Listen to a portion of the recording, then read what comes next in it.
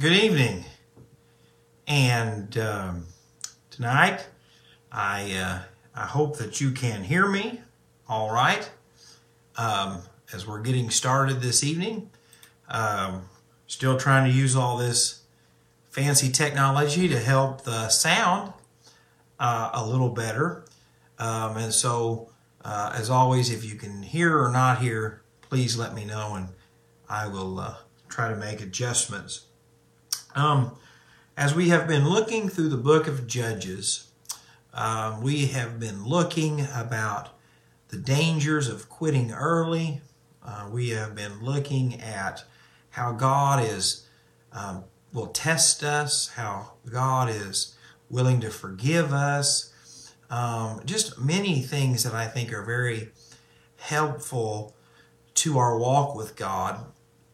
But tonight I want to talk to you about something that I think is very important, just like so many other things.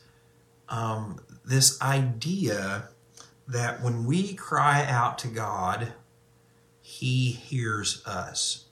I've heard a lot of people tell me over the years that they struggle to pray because they don't feel that God is listening, or they don't feel like they should pray because they don't feel like the Lord has ever answered.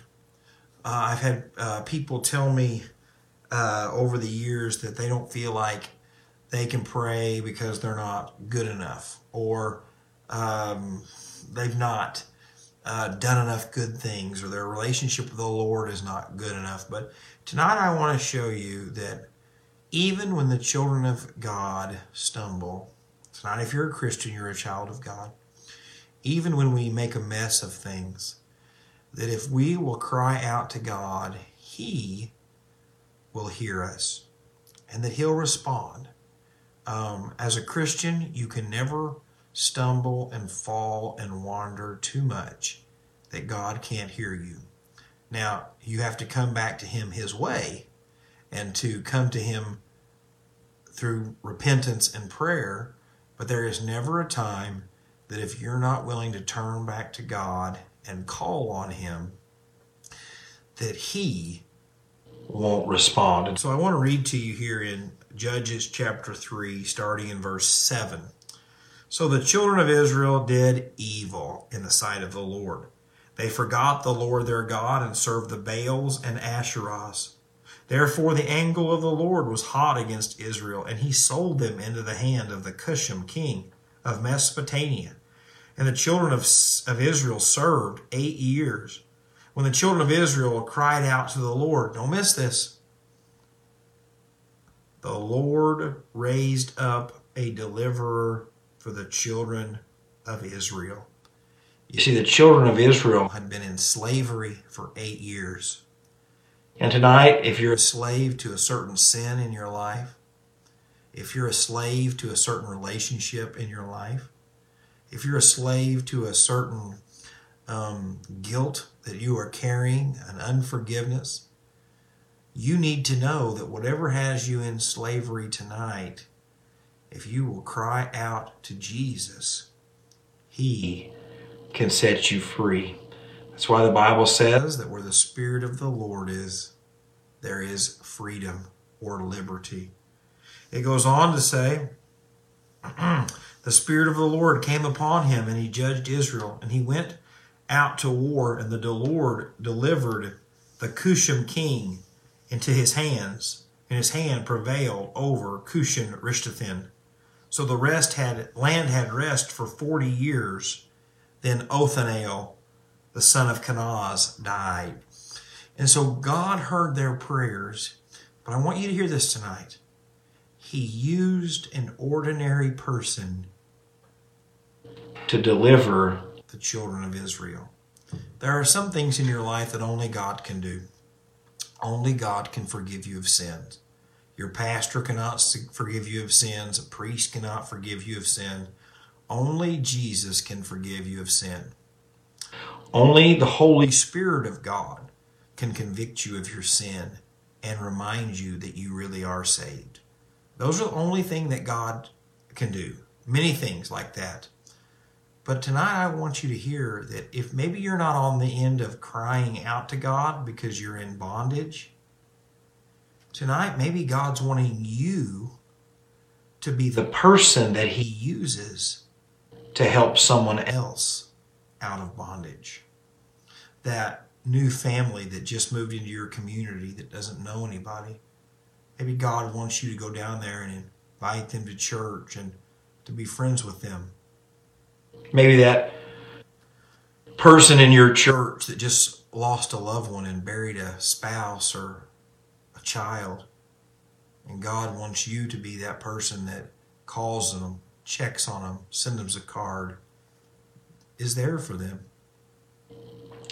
Maybe God's calling you to invest your time in a young married couple, and you've been married for many years, and you can tell them the struggles and defeats you've had, but the fact that God's been there with you. See, the Bible says we're to disciple, to train up people to know the Lord and to serve him. And so tonight, if you're at a point in your life where you're not in the bondage and the slavery of something right now, you need to know that God's wanting you to use you to be that Othniel to someone else, to be used by him to change someone's circumstances, to change someone's life. God gets the credit. God does the results. But he says he'll use a person. God could have shown up and wiped the enemy off the map. He did that numerous times with the Egyptians. He swallowed them up in the Red Sea. But he didn't do that this time. He raised up a person who loved him to be used by him. And so tonight I really want to challenge you that if you're in the pit tonight, if you're in bondage and slavery and defeat and discouragement, if you'll cry out to God, he'll make a way to forgive you, to give you hope through Jesus Christ. But tonight, if you're in that season of victory in your life, if you're in that season of maybe you've overcome some of these battles, then God wants to use you to help set other people free. Through a kind word, through a sacrificial gift, through investing time and effort. See, that's why the church is told to love one another, to care for one another, to feed the hungry, and to be there for the sick, to clothe those who have no clothing, to care for the widow and the orphan. Why? Because when people are hurting and in bondage, they are looking for someone to be there for them. And God says, I hear your cries, and I'm sending help. And tonight I want you to know the greatest privilege you will have as a Christian is being used by God to help change someone's life.